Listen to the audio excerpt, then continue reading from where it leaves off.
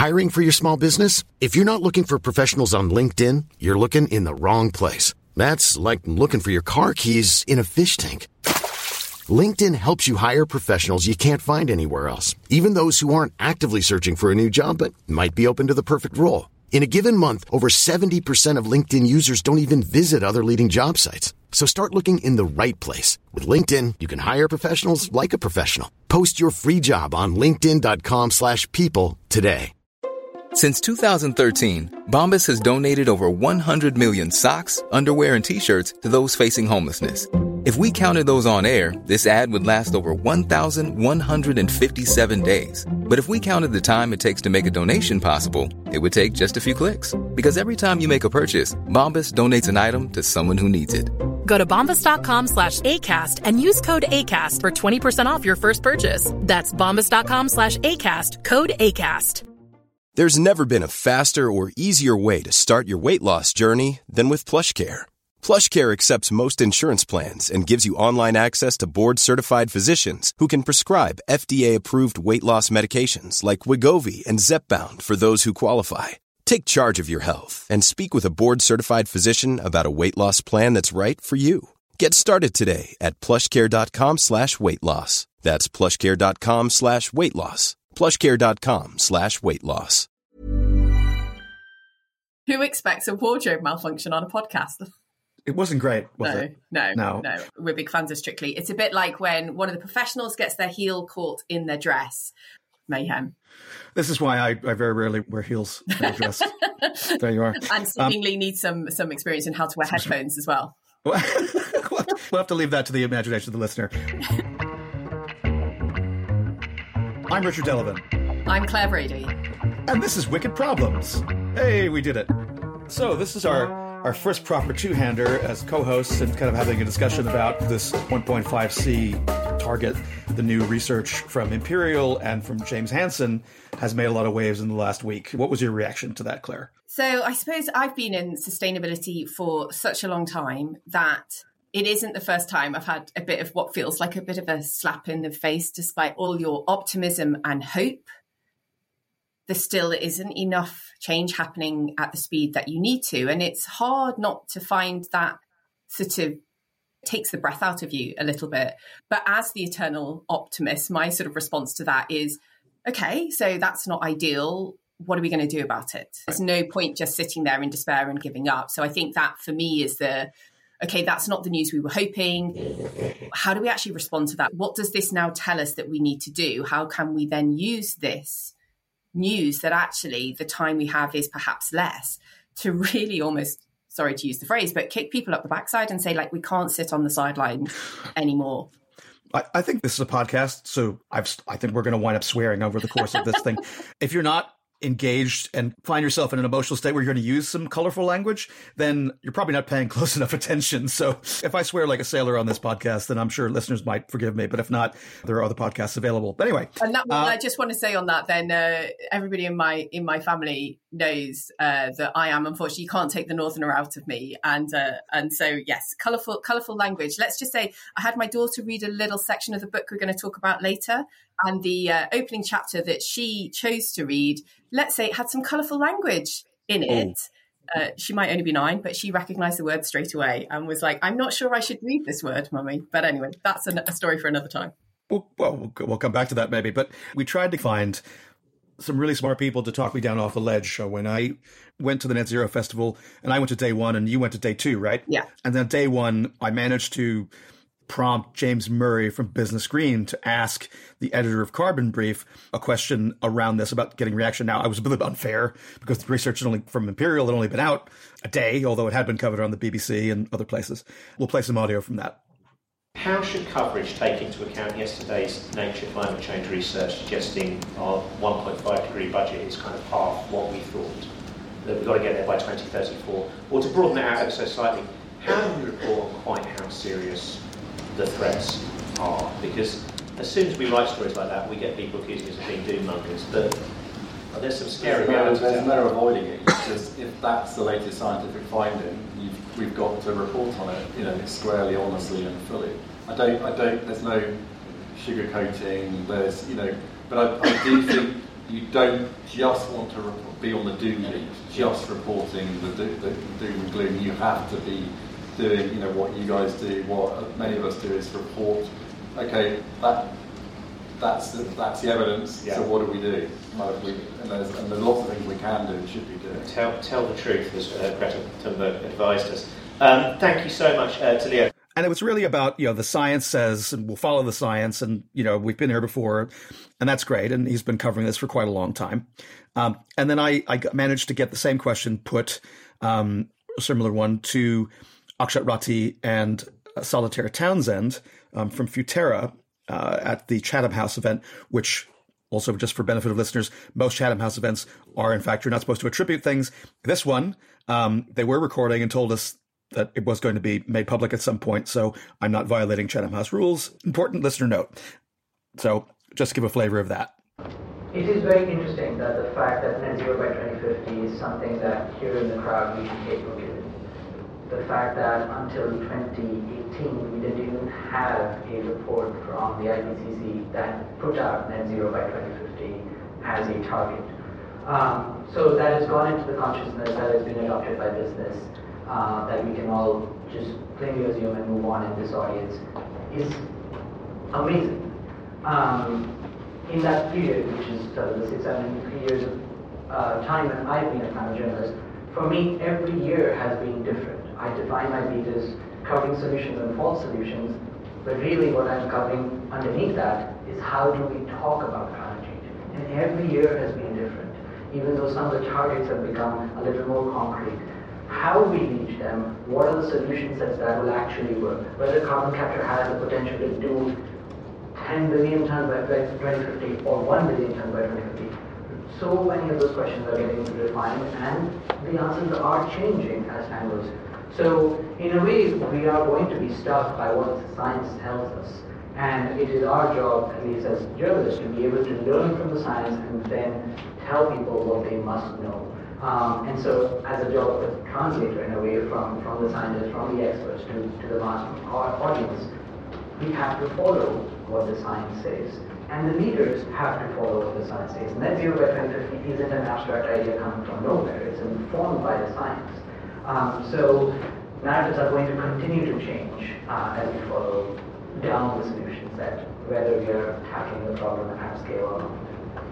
I think absolutely, and I think it really matters in terms of audiences. There are audiences who you can talk to about the fact that every micro percent of a degree matters, and there is a huge difference between 1.5, 1.2, 1.3, etc. But my concern, my job is general public, and I'm very, very, very worried about how we talk about 1.5 and 3%. Because according to my own research, which we did with Ipsos Mori, 14% of under 30s are now completely fatalistic.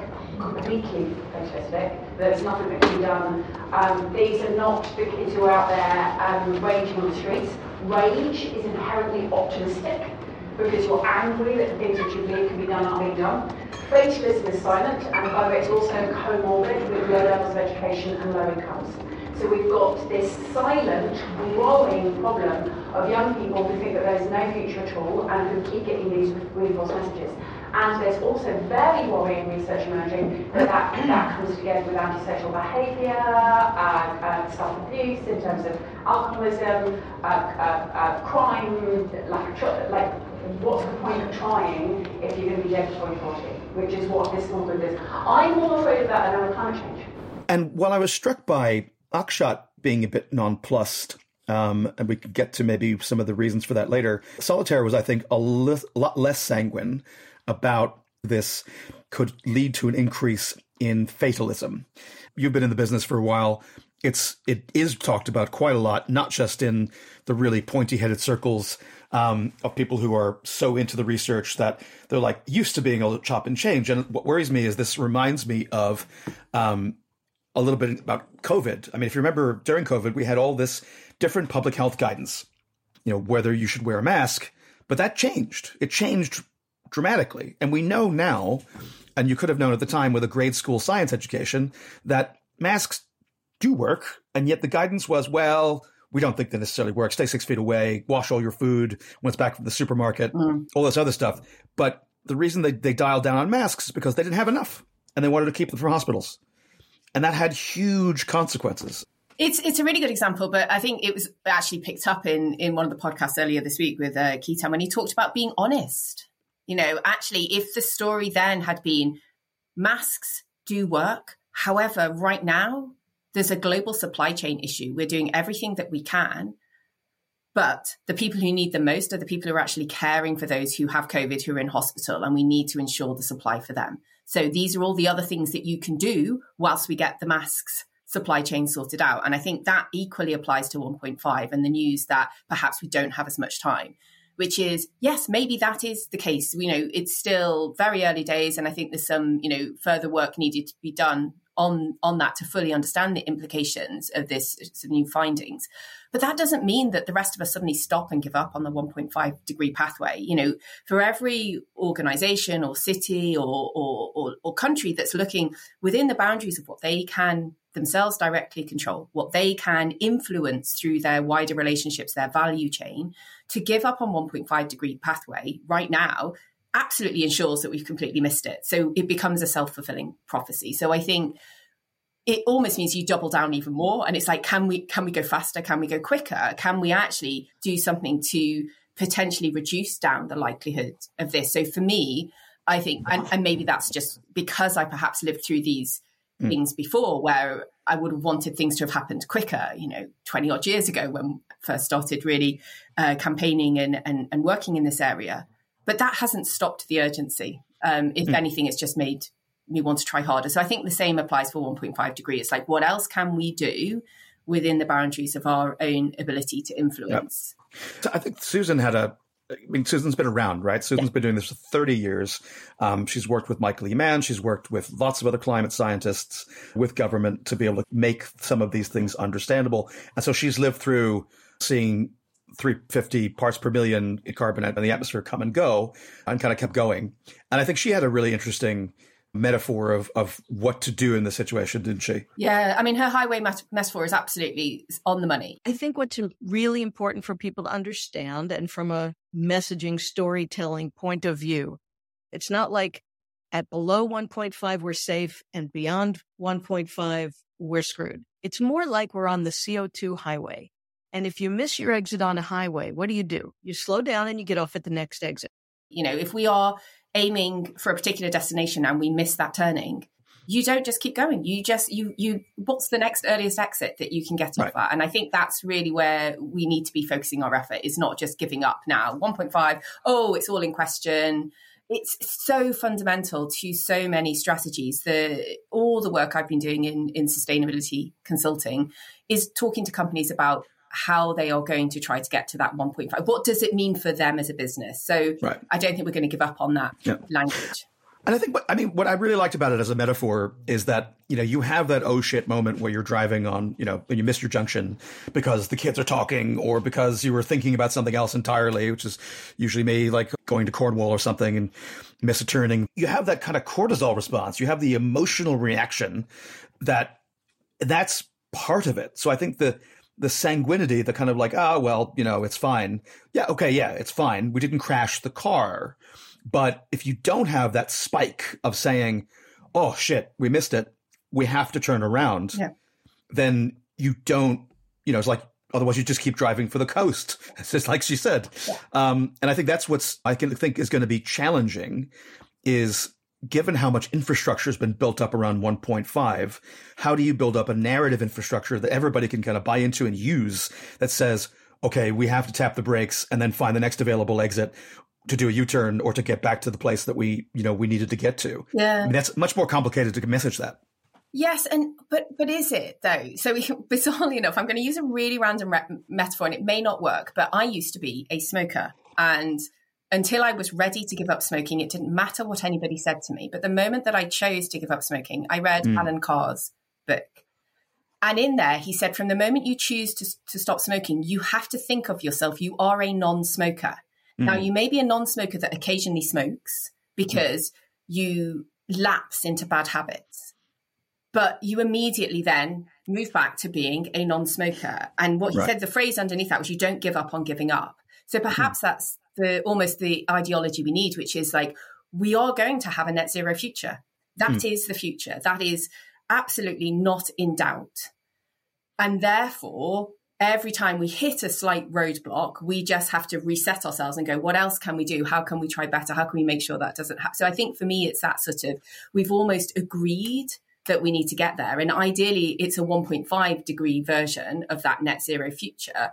And we're going to aim for it as close as we can get. And every single action that we take that is trying to get us to 1.5 degrees gets us closer to that. And if it's 1.6, that's a hell of a lot better than 2. And if we aim for 2, we could end up at 2.5. You know, so I think it's that idea. Don't give up on giving up just because we've had some bad news.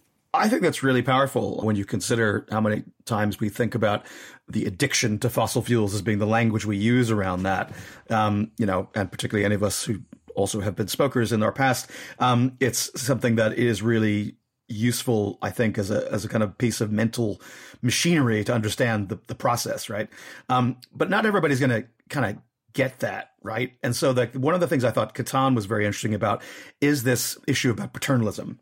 And this came up in the COVID metaphor, but it's something that I guess is the temptation, right? If you are an expert and you've been talking till you're blue in the face, trying to convince people about this is the right thing to do, you know, you're going to look for the kind of cognitive hacks, the shortcuts that maybe border on something that winds up being deceptive.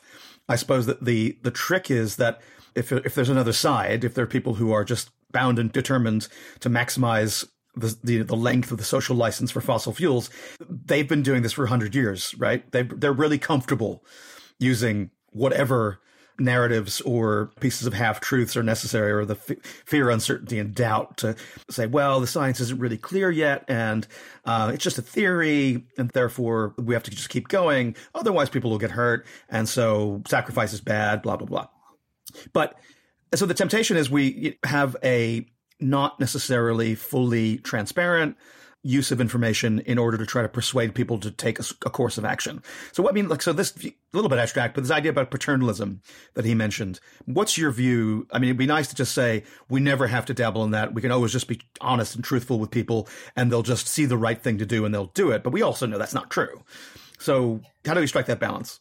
Oh, it's a really good question, because the reality is that when people make choices that are not necessarily so coming back to your the 14% that Solitaire talked about, the reality is for those people, if they are making choices that are not in line with perhaps a 1.5 degree pathway in terms of what they're consuming, or you know, some of their choices around how they heat their homes or how they travel, those are probably not choices that they have much other ability to make in a different way, because they are living in means by which they don't have huge economic resources. At the other end of the scale, you've got that top 1% who are living incredibly carbon intensive life. So I think those are the people for whom you actually say you've got some moral responsibility to change how you behave, because you have the means, the economic means, to make very, very different choices, and you're making very selfish choices about how your use of resources impacts on others. Paternalism, to me, it doesn't quite sit very well. And I think the idea that sits better with me, and I've been speed reading the Climate Capitalism book, so I'm sure I've read it but it's about this idea of thinking of what's the impact 7 generations down. And it also reminds me of something that used to happen at a previous place where I worked, where we called these events Seeing is Believing. And we would take CEOs into either the environmental or social issue that their business was most contributing towards, to give them that wake up moment.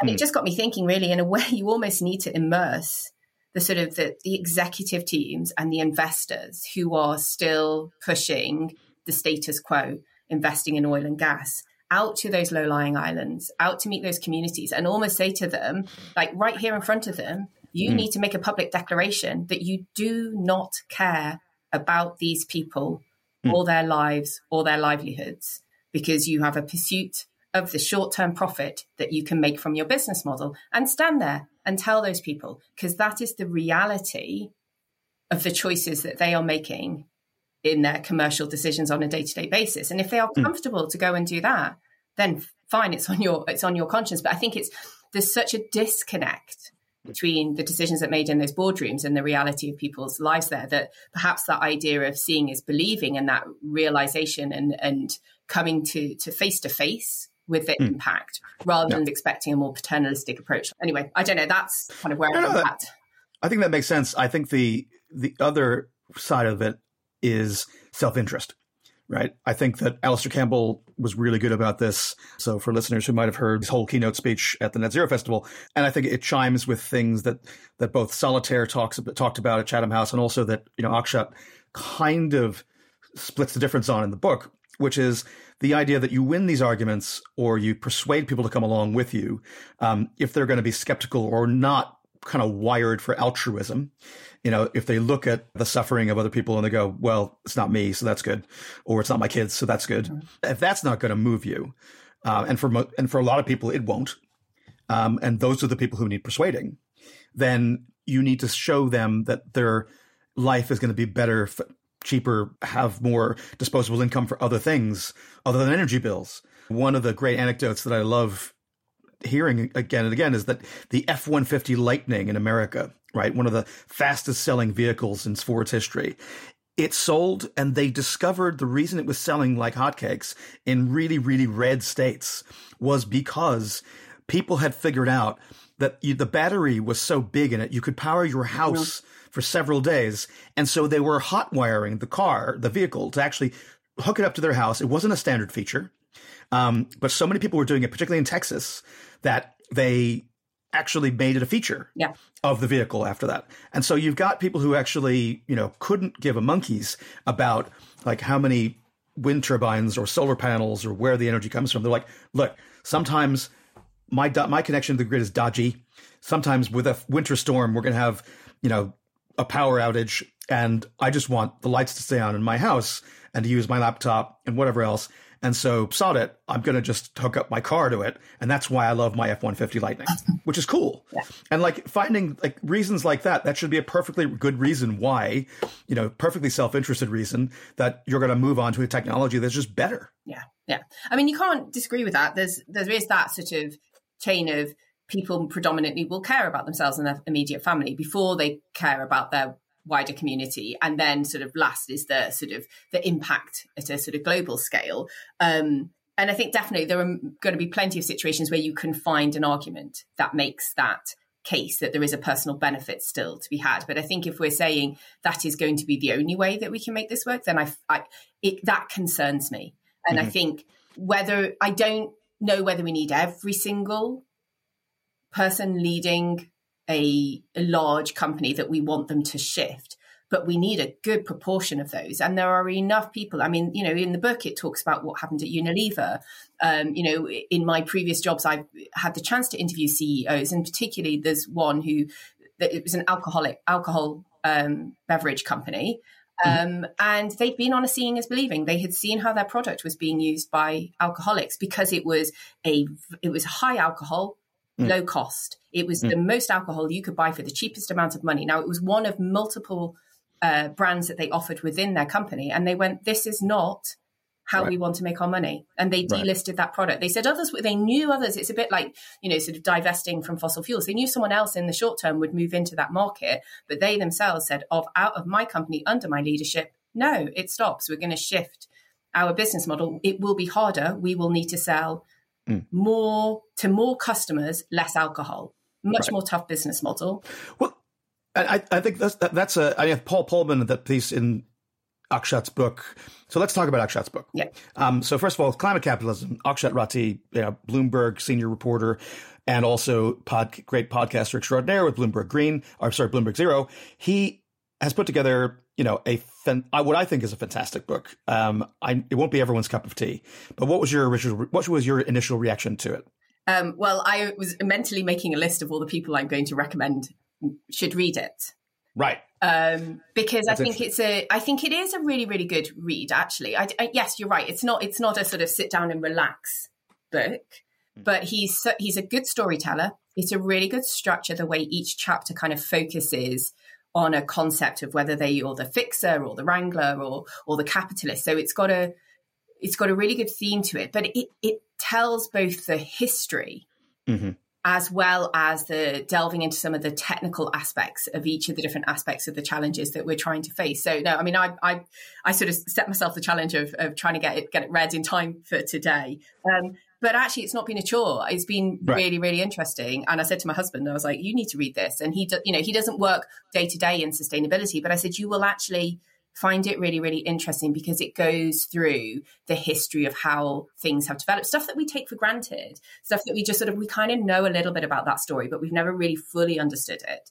And like, I'm just, I'm finding it really fascinating.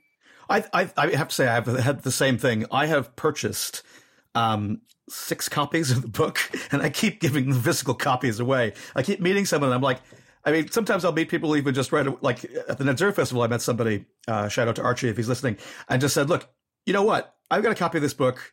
I think you would really benefit from reading it. Here, take my copy. And then I'll go back and look at the digital copy later or whatever. And so, yeah, I'm helping Akshat's sales. So, Akshat, if you're listening, we'd love to have you on. When the paperback comes out, come on the pod. Anyway, but I think he's coming at this, he's got a very particular background. I don't know that someone without his background could have written this book in exactly the same way, right? He's got a PhD in organic chemistry from Oxford, but he's also coming from a particular kind of background. He's taken the storytelling ability and his science kind of chops, and he's worked at Quartz, and he's worked at The Economist, and he's written for The Guardian and the Journal and the FT. And, his lens is just very different. I don't know if you found that, because I mean, again, he's focusing each of these chapters on one main character. As you say, each of the chapters have a name of a kind of archetype, the doer, the wrangler, the businessman. Each chapter, I think, he's really dug in on the biography of somebody who has, that their particular background made them the right person in the right place at the right time. Wan Gong in helping to jumpstart the Chinese automotive industry. But I think his pieces on Fatih Birol are really interesting. Chapter 5, where, he attributes, and I'm sure Christina Figueres and other people might have a different view, but basically, if Fatih Birol hadn't convened the energy ministers right after a terrorist attack in Paris in the lead up to the negotiations of COP21, then COP21 might not have led to the Paris Agreement in the way that it did. So, were there anything else that stuck out to you that were similar? Well, I mean, I actually found that whole chapter really fascinating because I've been, over the last sort of year or so, been working a lot more closely with companies in that sort of renewables and battery energy storage. And so actually, and I've been, referencing IEA reports on this as part of the sort of evidence to say, look, we are in that really sort of vertical bit of the hockey stick or potentially S curve, as I know came up in the conversation with Keaton. And so learning the history of it, and because my short-term lens on this has been that they've always been talking about the renewables aside from oil and gas, and actually getting that backstory has been really, really fascinating. So I think that's what I found very, very insightful about the book is for a lot of these, I had a chance to interview and listen in on Unilever back in, I would say, probably 2010 at the very early launch of the Sustainable Living Plan, when I was involved in judging some Responsible Business Awards. And so I know some of these stories on a personal level to a certain degree, but getting that sort of real behind the scenes. And I think that's what, Akshat can bring, because he's interviewed, at times he's quoting sort of commentary from interviews that he's had with these individuals. So he knows them in a way that perhaps the rest of us don't. So it brings that real sort of depth and kind of flavor to it. That you sort of feel like you're getting an insider's view. And I think that's what makes it really, really interesting. The great thing about his position at Bloomberg is he's got license, I think, to do a lot of this long form reporting, and also to be able to travel and meet lots of the key players and really provide those insights as the background. But for me, the highlight of the book is probably is chapter 4, where he's really focused on solar and he's focused on India. So obviously, there's a personal connection there. He was born in India. His grandmother was born in a hut. His grandfather worked on a factory floor. His parents both managed to go to university, and they had a business that enabled them to send him to the UK to go to school. And I think there's something about that trajectory and the social mobility of that trajectory, that it would be weird if it wasn't infused with a kind of optimism about the possibility of things working out in that way, which I think it comes through so clearly in the book. And I think when he's on the ground in India talking about farmers, talking to this farmer in Pavagata who is talking about the crop failures, and talking to this farmer about the solar farm that's been used on this agricultural land that's allowed him to think that his 3 daughters won't be consigned to being farmers. And, there's such emotional resonance in that. And then he talks about the other farmers, the farmers who are having to dig deeper and deeper wells that are not going to recharge, and the crops that are not working out, and the different crops that they're trying, but essentially that the land is going to fail to produce the food that has enabled a living for these people for generations and generations. And he then drops the statistic from this report in 2017 that 60,000 Indian farmers have killed themselves over the last 30 years because of crop failures due to climate change. Yeah. Which is just, bam. You have this personal, very small, immediate scene almost narrative of this conversation with this farmer. You're right there. You're in this January beating sunlight and heat. You're sweating with akshat. You're talking to this farmer. You're hearing him talk about his hopes for his own children. And then you drop this stat that like 60,000 farmers have died and many more are going to die because of a similar thing. Wow. Yeah. Yeah. I mean, it is a really, really powerful chapter on that level. But I think the other thing that it does is tell the story, which I remember hearing at an Economist event just, probably about a month or so ago. And it was about how what we actually need to worry about is the deployment of capital in countries like India, across Africa, across South America, where there is a real potential to do this leapfrog, to kind of miss out the middle step and go from, say, coal or other dirty ways of producing energy to actually find a much more sustainable, clean way of producing energy. And so that's the other thing I think that comes out of this is how did they actually make this work in India, given that the cost of capital is so much higher, that you've got perhaps a lack of some of those skills that you might expect in a developed economy. And, have you actually got the political sort of legislation or will in place to make that happen? And because he talks through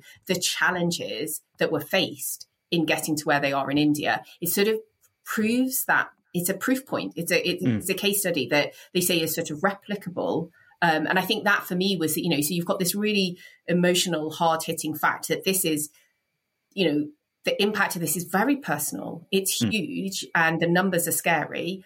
But there's also a story of hope there that if it can be done in India, where capital is so expensive because of the inherent risks involved in that, there will be ways of doing that. There will be other people in other countries who are, if reading this, will go, I know I sort of feel like I'm stuck, but actually it almost gives them that confidence that it can do again. And I think that's what I felt through each of these stories. It's like there will be someone else in a similar situation in another company or trying to create policy changes that will see themselves in one of these chapters and they'll go, I'm here, but I'm a little bit further down the line, but they were stuck and they made their way through it and therefore I can. So I think that was the other sort of heartening thing that came out of it.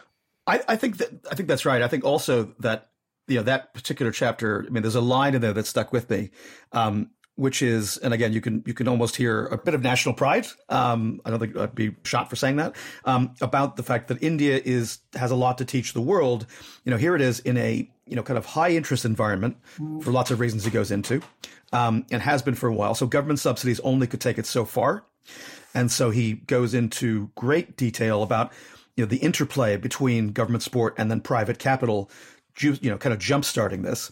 And also he's got a very interesting view on targets, which I think brings us back to where we started this conversation, talking about the fact that when Narendra Modi became prime minister, there was a target in 2014 to get 20,000 megawatts of solar power, knowing that was going to be a better deal for the future with this 20% cost reduction curve. So every time you double capacity in solar, there's a 20% reduction in cost. He talks about the fact that Modi wanted to quintuple the target, which also was coupled with the Paris Agreement, so that by 2022, that 100,000 megawatts of solar was their target.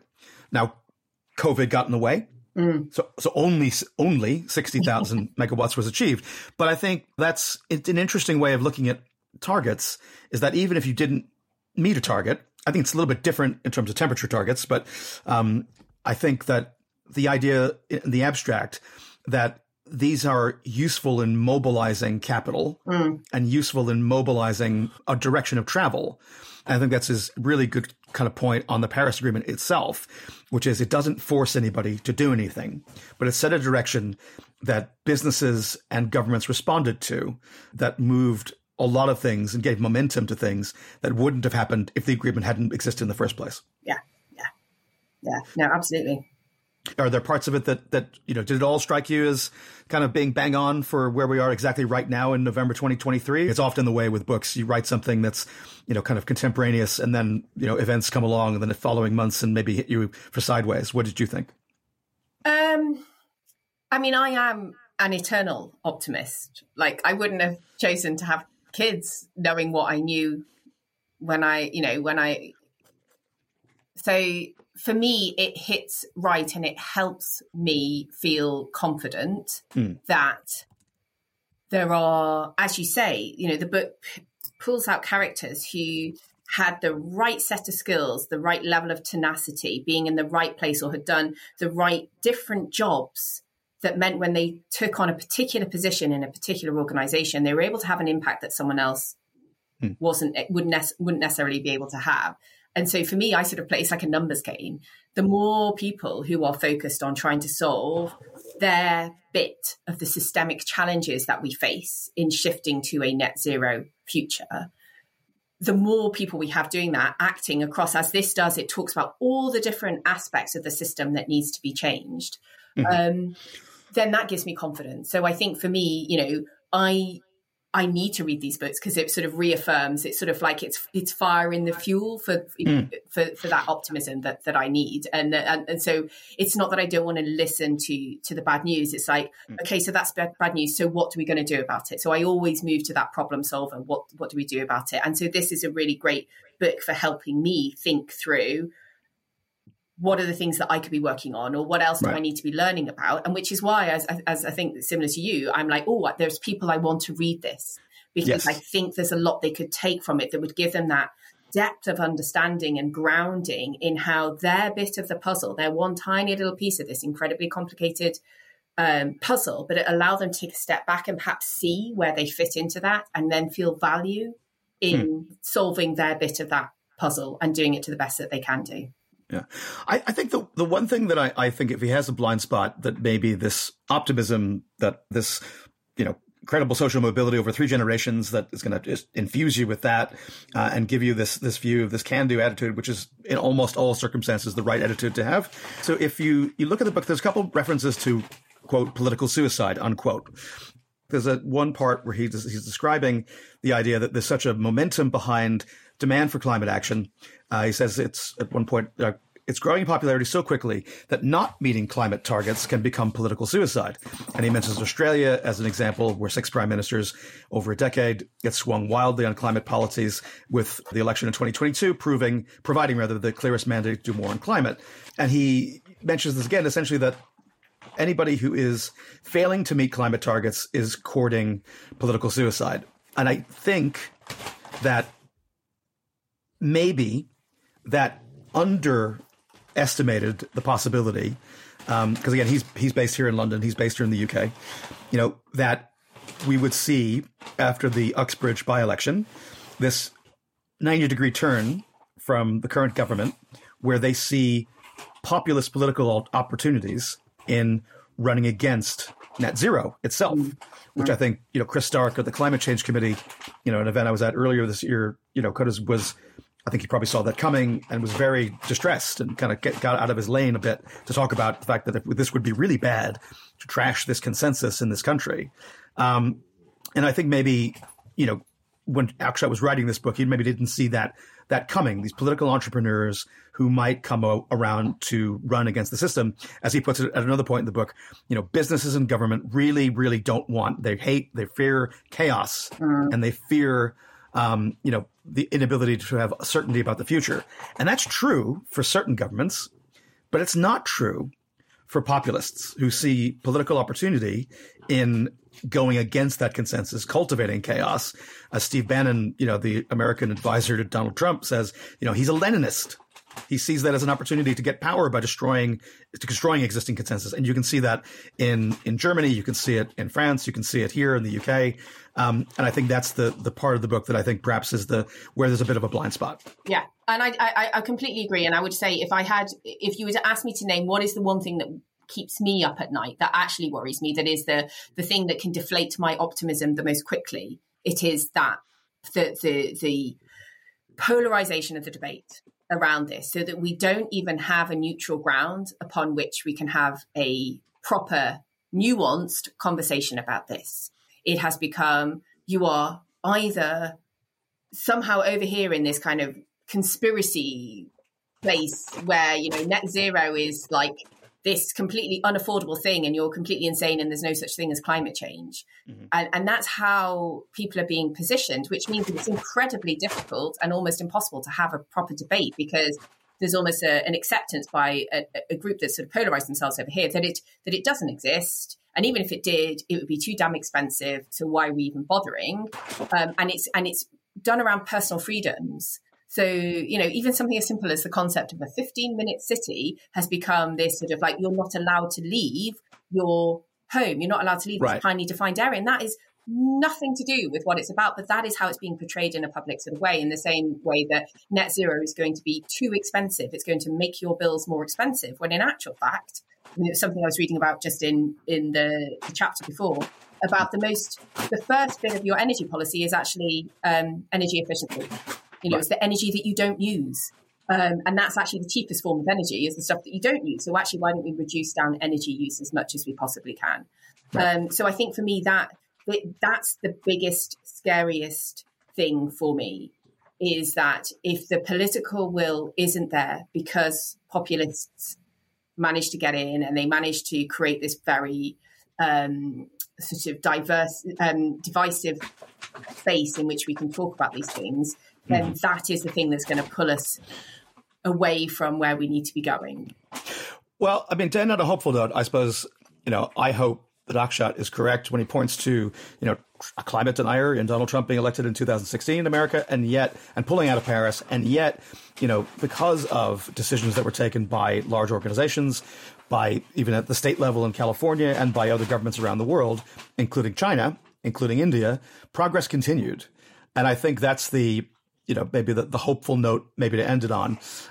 Any final thoughts? Because we both got to go, don't we? We've got a call coming up. So, yeah. Well, I think it comes back to, was it your conversation with Keaton where you were talking about the word unstoppable? You might be able to slow it down a little bit, but ultimately it's the shift towards a net zero future is essentially unstoppable, that you actually wouldn't be able to reverse it and go back. There is too much momentum in the system. So what we'd ideally want is to speed it up. But hopefully the worst case scenario is slow it down. Now, you and I know the implications of that slowed down scenario is pretty damn awful for a hell of a lot of people, not necessarily living in the Western world like us, but I don't think it can be stopped. I don't think it can be reversed. And so I think that's why getting better at communicating in a language that makes sense for people, in a way that enables them to engage with how we can actually create a better future, and how taking action on net zero is going to be the right thing, I think is the most important thing to come out of this, which is why this is such an important conversation to be having. It just needs to get outside of our bubble, really. Well, I think that's the perfect place to leave it. So good show, long show. Thank you, Claire, for joining us. That's and as always, you can find our newsletter at news.wickedproblems.uk, where you can subscribe there to get the wonderful podcast with the amazing and talented Claire Brady, hear her dulcet tones, and also get some bonus content as we released this morning. And you can also find us on all good podcast apps, including Pocket Cast. Thanks to Duncan, one of our listeners, who recommended that platform, and I didn't realize that was a walled garden, but we're there now as well. So do also leave a rating and review. It does help people find the show. So Claire, we'll leave it there. Thanks. Take care. Cheers. Might be just some crosstalk or whatever that winds up being some good bants for the cold open. I love a cold open. Why also I think he's got a blind spot that I'm sure he's not aware of. He might not be aware of, or maybe he is, which is that his optimism, which is the kind of optimism... Hold on. And we're back. Can I still hear you? Yeah. Can you hear me? I can't. Oh, dear. No. You've lost me. It's a wardrobe malfunction. Bollocks. Can you hear me? Jesus. Hold on. I'm gonna have to leave the session and come back. Come back. Who expects a wardrobe malfunction on a podcast? I think, yeah, it wasn't great, was it? No. To use a Strictly kind of, because we're big fans of Strictly, it's a bit like when one of the professionals gets their heel caught in their dress and the non-professional celebrities doing their best to keep the dance going, but they're just dragging along someone who's just caught up in mayhem. This is why I very rarely wear heels. There you are. And seemingly need some experience in how to wear headphones as well. We'll have to leave that to the imagination of the listener.